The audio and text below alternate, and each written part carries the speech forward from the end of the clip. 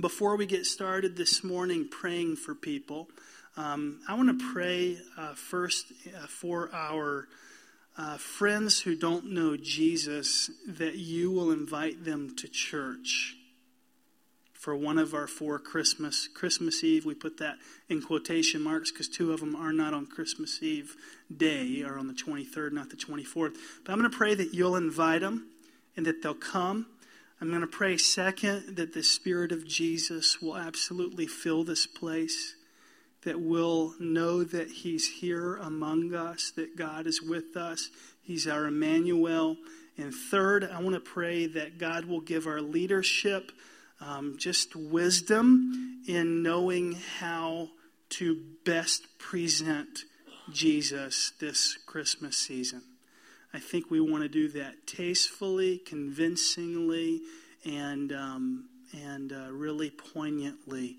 And so if you would bow your head, we're going to pray. If you're new and that's unfamiliar territory for you, you're welcome to just drop your head and sit silently and just help me go to God for this Christmas season. Father, we know that some people visit a church only a couple times a year. And so really our window of opportunity is very small. And so I just pray that because people are open, because they're willing to do something different in a season where 45% of Americans would prefer not to celebrate, are bluer, God, that hope might come in the form this year of an invitation from a Mill Church member or attender. I just pray, God, that we would sincerely ask you for guidance in who to approach, in who to invite to church. If there's someone new to the area, if there's someone that's especially lonely, if there's someone that's grieving the loss of a loved one, if there's a neighbor that we're becoming acquainted with, I just pray, Lord, that you would give those who call this place home courage. I pray that you would give them a willingness to step out and be bold and invite somebody to church. And we pray, Lord, that those that we invite would come. We pray that your Holy Spirit would fill this place on the 23rd at our regular worship times at 8:30 and 10 o'clock. We pray, Lord, that on the 24th at 4 and 5:30, that you would fill this place, that we would sense your nearness. God, that we would look forward to being in your presence. And we pray that you'd give our team an ability to communicate through music and through the word your great, vast love for everyone who will be here. In Jesus' name we pray, Lord. Amen. Amen. One more thing before we get started. I want to pass around a couple clipboards actually. Both of them need to go down both sides of the aisle. We don't schedule volunteers for either the 23rd or the 24th.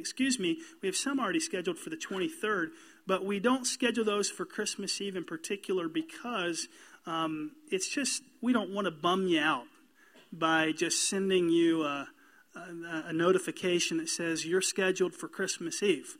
However, if you have a willingness to serve on Christmas Eve, you're like Denny and Linda, I'm going to be here anyway. I'll greet at the door. I'll make coffee. I'll serve in some capacity. You'll see the needs that we have for both the 23rd and the 24th. So I want to invite you to look over these clipboards, take your time with them, and maybe pick out something that'll work for you and consider writing your name down and helping us. We would very much appreciate that. Isaiah chapter 9, if you turn there, please. One of the things that they didn't cover when I was going through premarital counseling with Shannon 10 years ago now, maybe even 11 when we were engaged, was the difficulty of choosing a name for your children once you start having them. They didn't really discuss that. They didn't tell us that would be a point of contention between us two. And indeed, it was. Because we've done it 4 times now, the process can absolutely test your relationship with your spouse, naming a kid. And in particular us, because I love very unusual names, And Shannon loves very normal names. And you can tell who wears the pants in our family by observing that our children have very normal names. Okay? But we would get into it. And there are all these rules that nobody ever tells you about when it comes to naming kids. For example, if you or your spouse ever dated someone with a certain name, that name is absolutely off limits when it comes to naming your kids. That's something you learn when you're going through the process. You also learn that if your spouse had somebody that picked on them in grade school, and that memory is engraved in their minds, that's a name that you don't pick to use in naming your kids. You can't even, when it comes to a dating name that you've had in the past, you can't even use that with a dog. Anybody notice that? You try to even go that route and they won't allow it. So we go through this process, and then you get into like the first and last name combinations that just don't really mesh well. You discover depending on what your last name is. For example, if your last name is Mann, M-A-N-N, Marshfield has a Man Road. You wouldn't want to name your little girl Anita, right? Just think about that for a minute.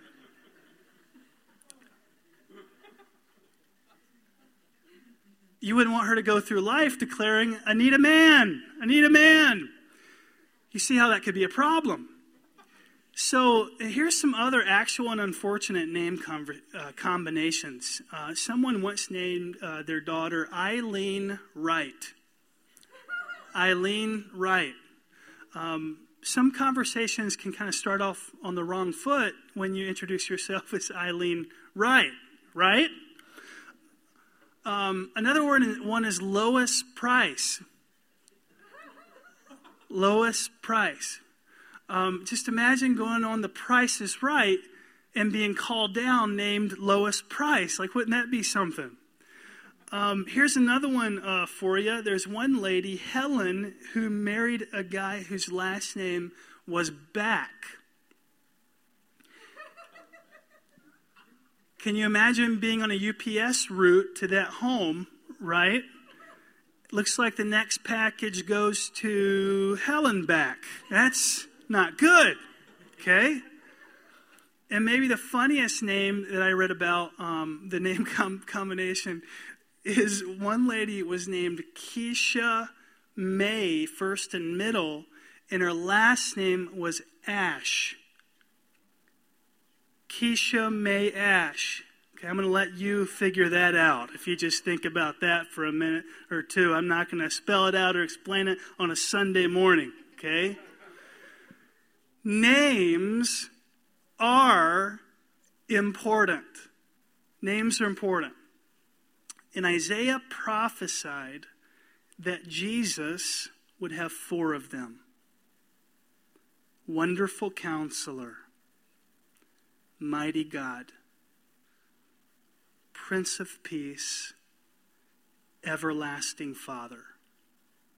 This morning we're going to look at Everlasting Father. I think all of these names, by the way, absolutely address problems that we're facing in our time. I would suggest to you, if there's anything we need in a Savior, any relationship that needs to be restored, redeemed, it's an everlasting Father. Some of you would say, I've got a great dad. Your memory of him is fond. It's a cherished one. But for many of you, you didn't have a relationship or a good one with your dad. Perhaps some of the greatest pain in your life comes from the relationship that you either did or didn't have with your father. Maybe he was never there. Maybe he abandoned you when you were very little. Maybe you've never met him. Maybe it wasn't even his fault. Maybe he died early in the war by accident. Maybe there were pivotal times in your life where you really needed him to be there, and he had already passed. Maybe he was always physically present, but never emotionally present and available to you. That's one of my biggest fears personally as a dad myself, is that I'm going to be known as the guy who is always there, but yet never there. The thought just terrifies me. I don't want to be, in other words, so busy with projects and pastoral care and technology that I miss being with emotionally my own kids, that I skip them in terms of attention. Maybe all you can remember is how disappointed your dad always seemed to be in you. Maybe it's even the kind of relationship that when you call home and he sees the caller ID, that he lets your mother pick up the phone.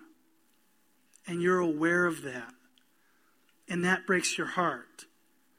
He doesn't know how to have a meaningful conversation with you. Maybe a bridge has been burned. Even in a church this small, I know that some of you have had dads who were physically abusive. It's possible that someone here was even sexually abused by, of all people, your dad. And so for a myriad of reasons, for some, the idea of Jesus being our everlasting Father just doesn't do it for us. It just doesn't connect. One guy named Jonathan Edwards, not the Puritan Jonathan Edwards, but a present-day Jonathan Edwards, wrote an article published by the Gospel Coalition, and he said this: I was 25 years old before I could say the word Father while praying because of the kind of relationship or lack thereof that I have with my dad. It didn't roll off of my tongue the way it did many of my Christian friends. How come I could go to God without fear how could I come to God without fear when I had been scared to go home whenever Dad was there? How could I understand God's love and faithfulness when Dad left town because he loved something or someone more than me? How can God be a mighty fortress of protection when Dad hit me instead of hugged me? See, tragically, our relationship with Dad ends up powerfully shaping our understanding of God. I read what I'm about to share with you and was absolutely stunned.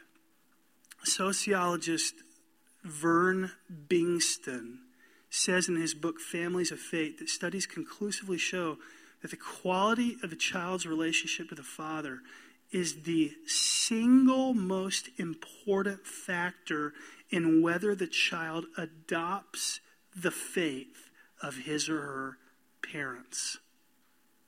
If you're a Christian and a dad, your relationship with your child is a single most important factor on whether or not your child becomes a Christian.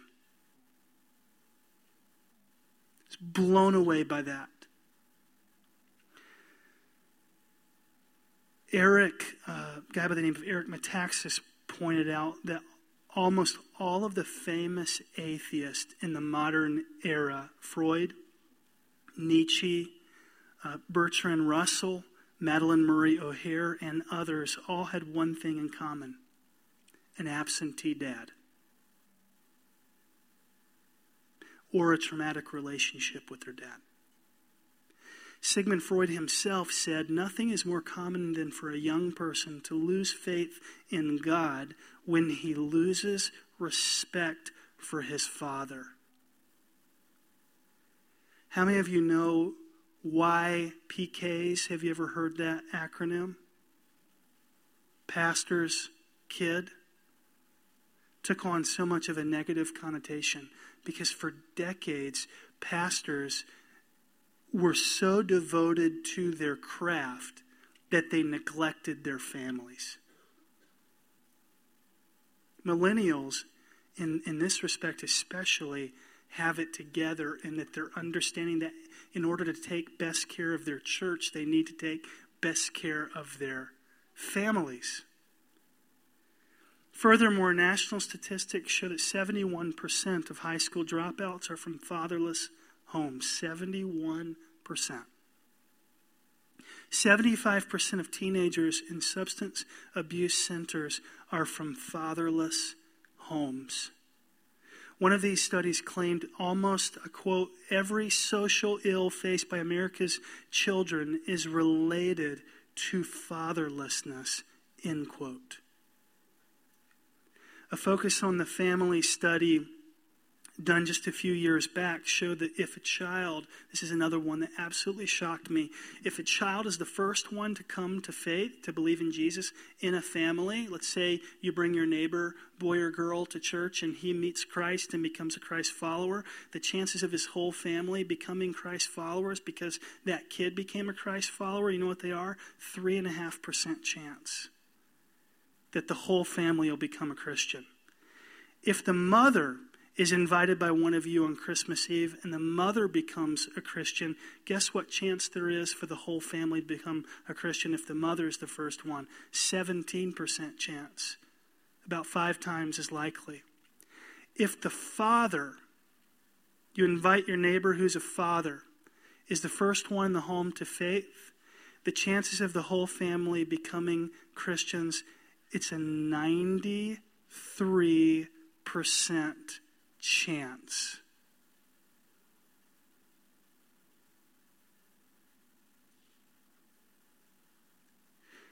It just makes me want to weep.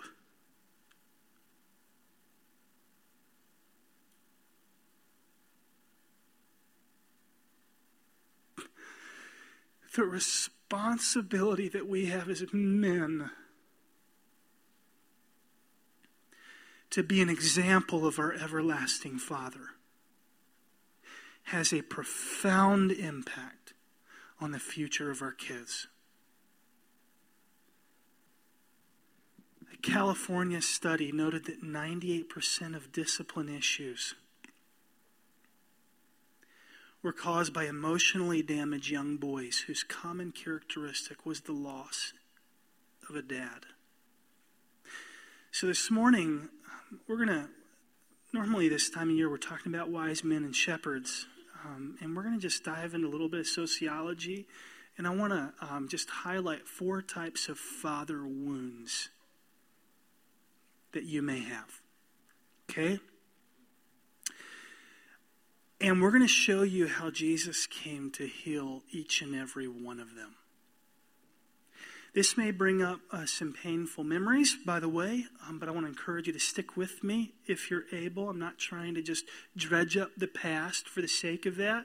What I'm trying to do is give Jesus an opportunity to step in and heal, and for us to clearly distinguish the difference between bad fathers and our everlasting Father.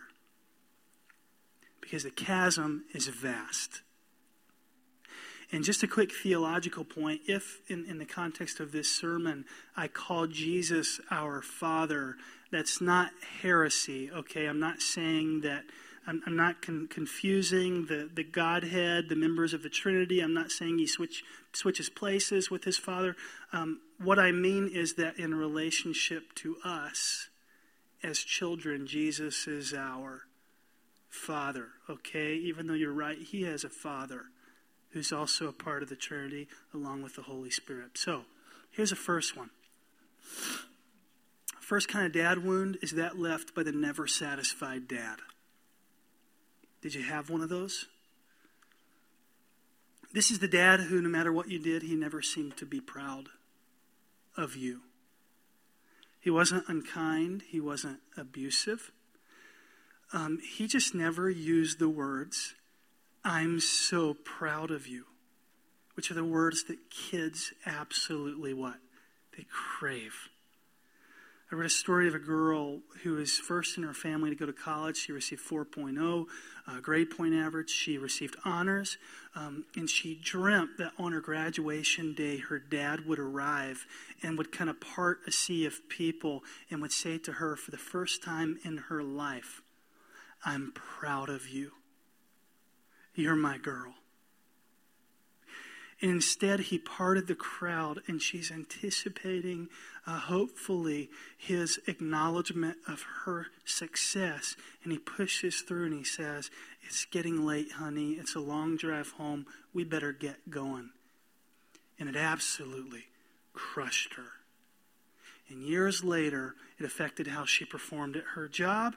It affected what she needed from her husband. It affected her friendships. So for kids that grow up this way, they spend their whole lives trying to prove themselves, and it becomes their life purpose, and understandably so, because they carry this into their relationship with their heavenly Father. Because whatever they do in the faith, they have this nagging question in their mind: have I done enough, God, for you to say you're proud of me? I bet God would be happier if I were a better Christian, says the person with a never satisfied dad. Have I done enough? If I were only a better wife. And there's this constant comparing of oneself to other people. If that's you this morning, could you just trust something that I'm about to tell you? Your heavenly Father could not be more polar opposite than your earthly dad in this regard. Isaiah 43:4 says this: "We as God's children are precious in His eyes." That is a strong word. Precious to Him. Isaiah 49:15 tells us that our Heavenly Father pays closer attention to us than a mother pays to her newborn infant. Can a woman forget her nursing child, that she should have no compassion on the son of her womb? Even these may forget, yet I will not forget you. I don't know about you, gentlemen, but my wife knows every little nuance about each one of our child's physical bodies. She knows where the freckle is.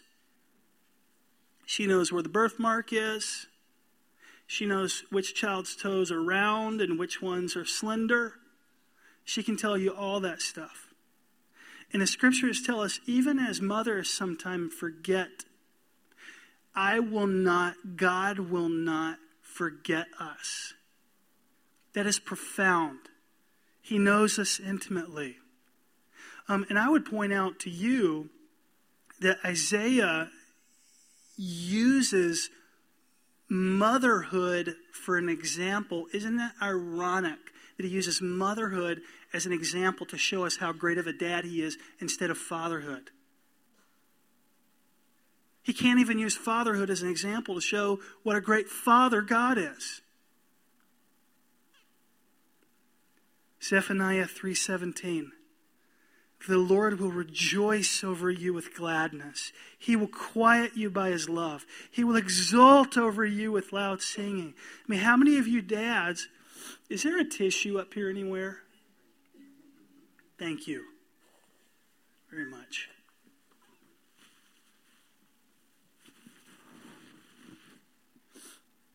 Excuse me.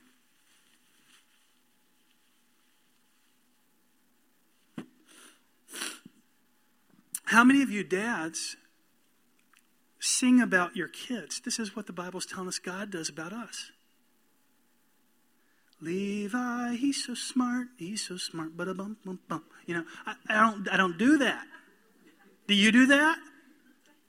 This is what God's doing over His children. That's how joyful He is about His kids. Listen to King David reveling in the love of God for him. "O Lord, you've searched me and known me. You formed my inner parts. You knitted me together in my mother's womb. I praise you, for I'm fearfully and wonderfully made. Wonderful are your works. My soul knows it very well. Your eyes saw my unformed substance. In your book were written, every one of them, the days that were formed for me, when as yet there was none of them. Such knowledge is too wonderful for me. It's high. I cannot attain it. Where would I go from your spirit? Where could I flee from your presence? If I ascend to heaven, you're there. If I make my bed in hell, that's the Old Testament word for hell, you're there. Truth is, we did make our bed in hell. We are sinners. We deserve to go to hell. Jesus rescued us, right? He ran into hell after us. He stole the keys. If I take the wings of the morning and dwell in the uttermost parts of the sea, even there your hand shall lead me, and your right hand shall hold me. Have you ever just ached inside to be special to somebody?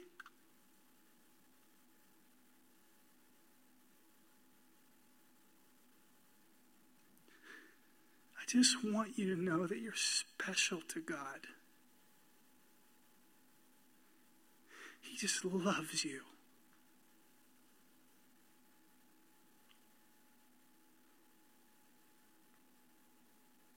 He thinks about you.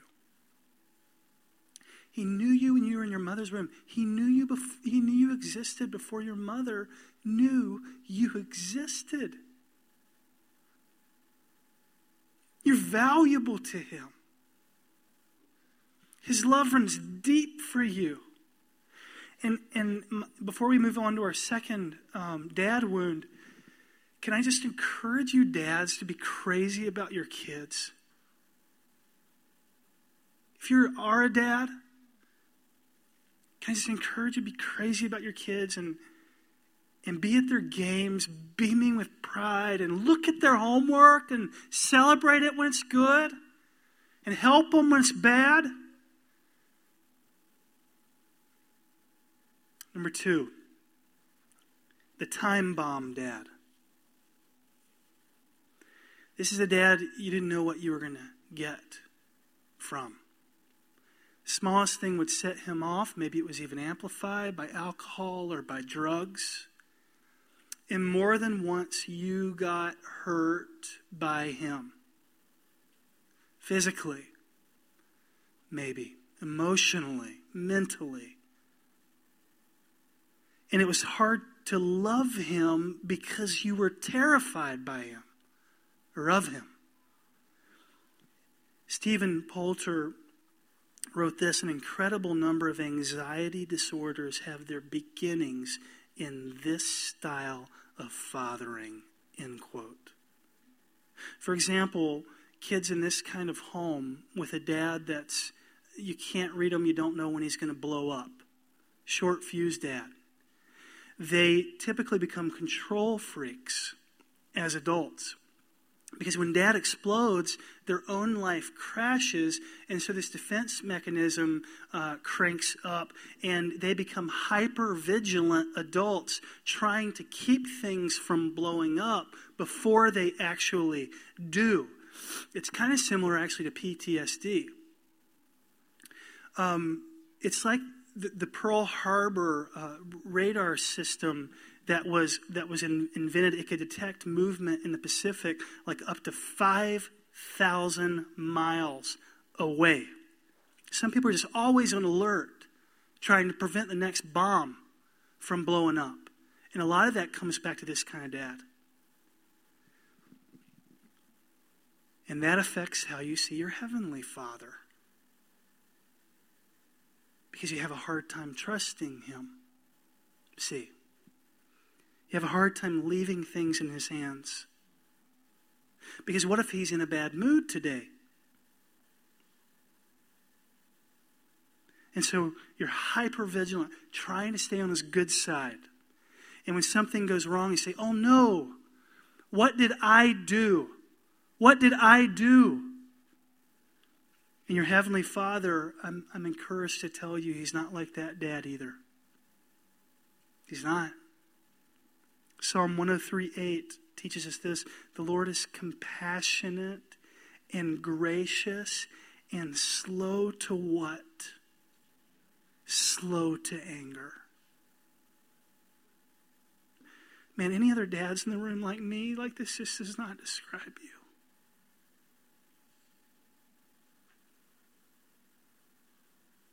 abounding in steadfast love. How many of us are the opposite? We're abounding in anger and slow to steadfast love. What a shame.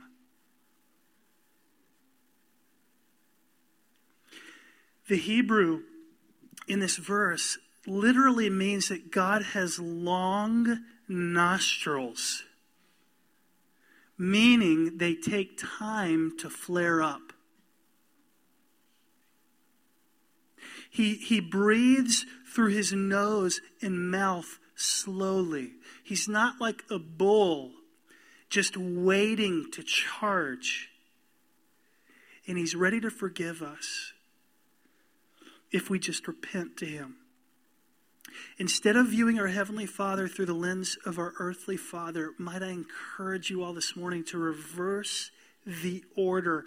Understand our earthly dad was supposed to be like a set of training wheels teaching us what it would be like to ride a smooth bike. But some of us had lopsided training wheels. And so we projected our experience with the training wheels into what it would look like to ride a real bike. And we perceived that that experience would be a bad ride too. And we've yet to overcome it.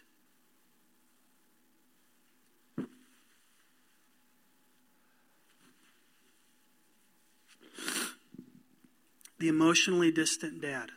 Number 3. This is the kind of dad who never expressed emotion, never made you feel special. One author wrote that this fathering style made up approximately 50% of nuclear families between 1945 and 1980. These were the Leave It to Beaver dads. Dad was there, but Dad understood that his role was to provide for the family. He understood that moms were the ones that were to be emotional and meet those needs of the children. Dad never said things, especially 3 things, that children so desperately need to hear. I love you. I'm proud of you. And you are so good at fill in the blank. Do you know that Bo Jackson, who some would argue is the greatest athlete of all time, played both professional baseball and football, said this about his dad. Here I am, one of the so-called premier athletes in the country, and I'm sitting in the locker room and envying every one of my teammates whose dad would come in and talk and have a drink with them after the game. I never experienced that. His dad never attended a game.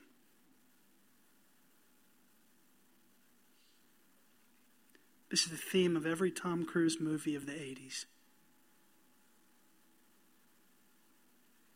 Poulter said kids who grew up in an environment like this not only developed a healthy relationship with their dads, they often struggle to develop a healthy relationship with others because they've never learned to open up emotionally. Not with their spouses, not with their kids. They don't really have close friends.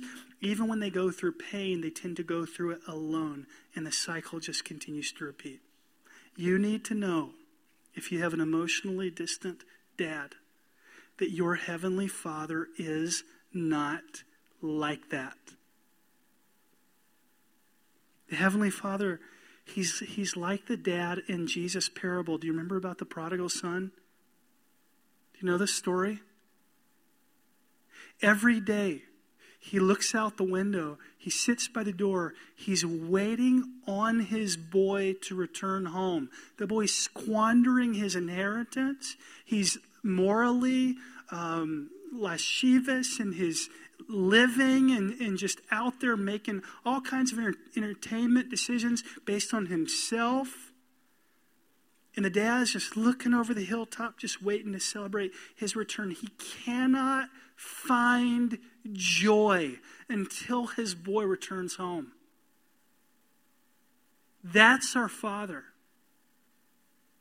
He's not emotionally distant from you. He wants to be close to you. He wants to celebrate you. He wants to see you return to him. And before I move on to our last one, if I could just say this to you, dads, maybe the most significant thing that you could do for your kids is be close to them, connected to them emotionally. Your role is not only to provide for the needs of the family. Your role is not just to make money. I was encouraged by a pastor recently who prays in his driveway at the end of every single workday before entering home, because he knows that from 5 until 10 o'clock, that is the window where he's needed the most, where his energy carries the most long-term value. We dads are to be present, we're to be nurturing, we're to be playful, we're to be active. Do not be the Christian dad that feels that their job is done with food and shelter. I mean, is that really the standard of fatherhood? Food and shelter? I mean, don't like possums provide food and shelter for their kids? There's got to be more. Number 4, the absentee father, the dad who just wasn't there. On average, 40% of children in America live in fatherless homes. And here's what happens. Kids often interpret the absentee nature of the father as their own personal rejection. They are not worth it. They're not valuable.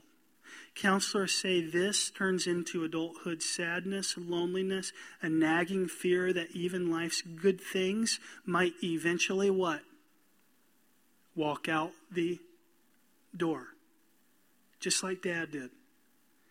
And for many fatherless boys, I was surprised to learn this. In the absence of a father figure, they become angry. They weren't shown healthy masculinity, so they try to prove it.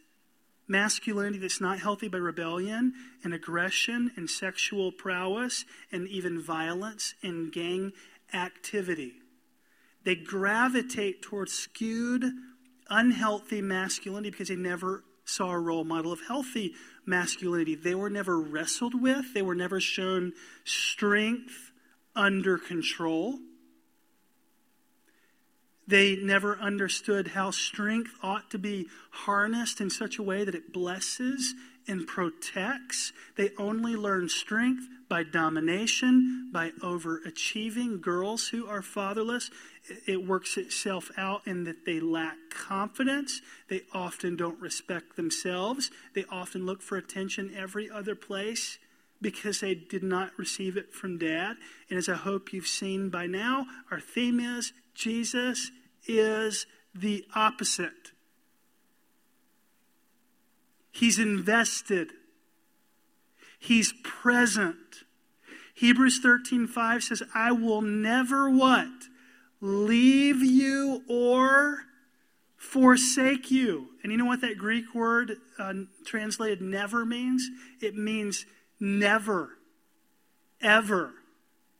God does not leave us. If you've spurned him, he doesn't leave. If you've walked away from him, he doesn't walk away from you. If you've made your bed in hell, he takes it. He waits for you to return, and he's unable to experience joy until you're back. Let me say this in conclusion. Far from using us for his own pleasure, God allowed himself in Jesus to be abused for our benefit. In fact, railroad spikes were nailed into his hands and feet, and all Jesus prayed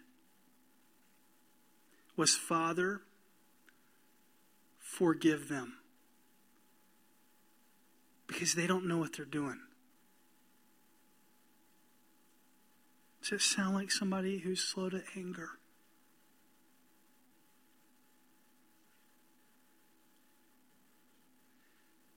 What is the big point, Pastor? The big point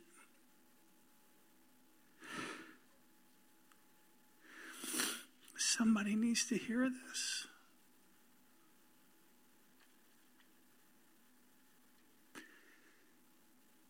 Jesus is the kind of dad that you have always wanted.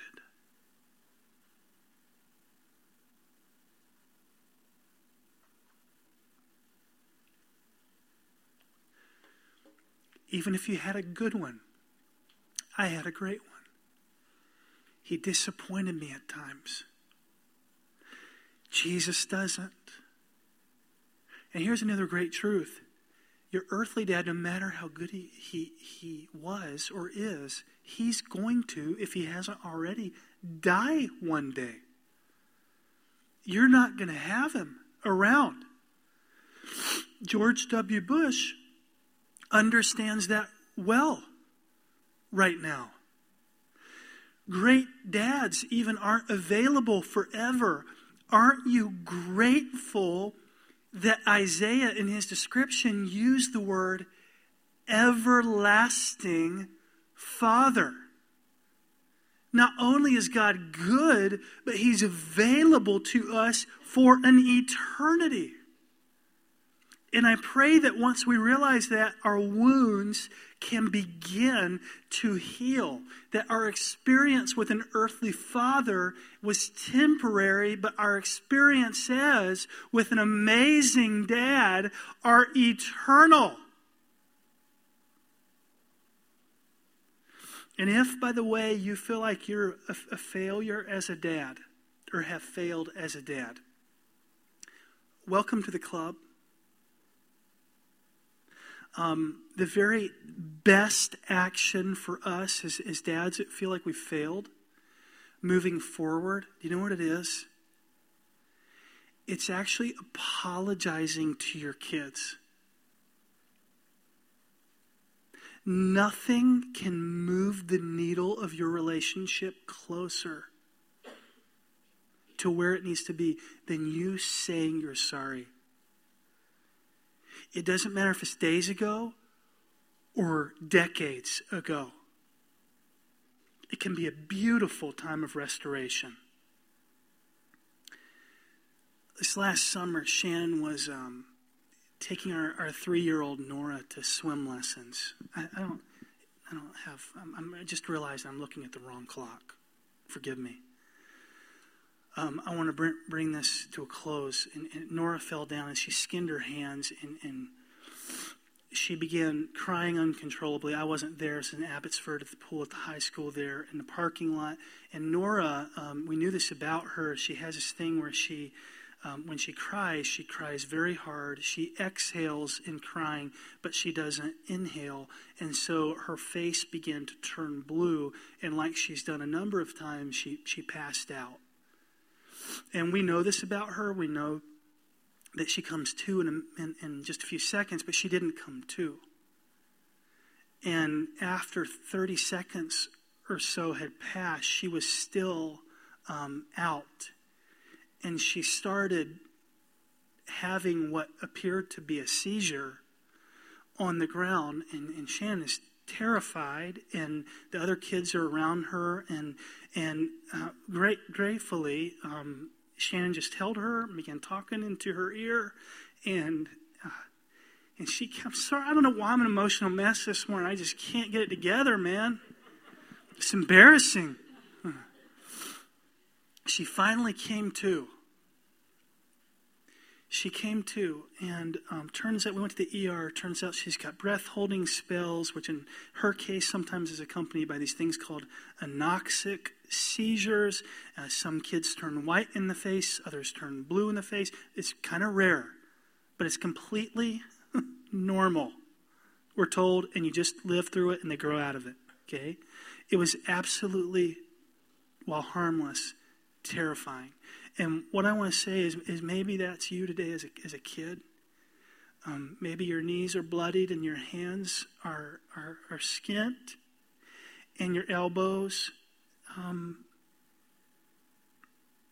scratched, and maybe it's hard to get your breath at times, and maybe nobody in this room knows your pain. Here's what I want to reassure you of in closing. When you go running and screaming, you fall, you scream, you jump into the arms of an everlasting Father who's going to hold you and who's going to whisper in your ear and calm you and give you peace and will never, ever let you go. That's the promise we have. We sing that song, Good, Good Father, is because he's good. Amen? Amen. Father, I pray, Lord, that we would understand this morning that some of our dads were a poor example of the Heavenly Father that you are. And rather than shaming them for it and beating them up for it, I pray, God, that we would just be sensitive and learn to forgive them. And I pray, Lord, that we would be able to distinguish them from you. And I pray that we would be able to open up and accept your acceptance of us and flower emotionally, mentally under your care as our dad. In Jesus' name, amen.